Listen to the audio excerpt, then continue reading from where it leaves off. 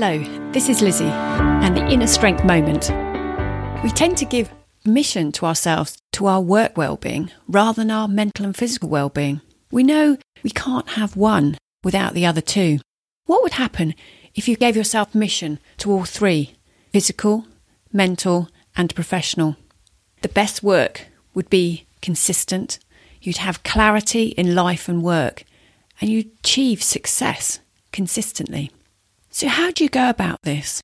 Well, there's one simple way of doing it, and it's about getting outside. Well, the light is likely to be over 25 times greater, and you can plan effectively as you pace and go about your walking.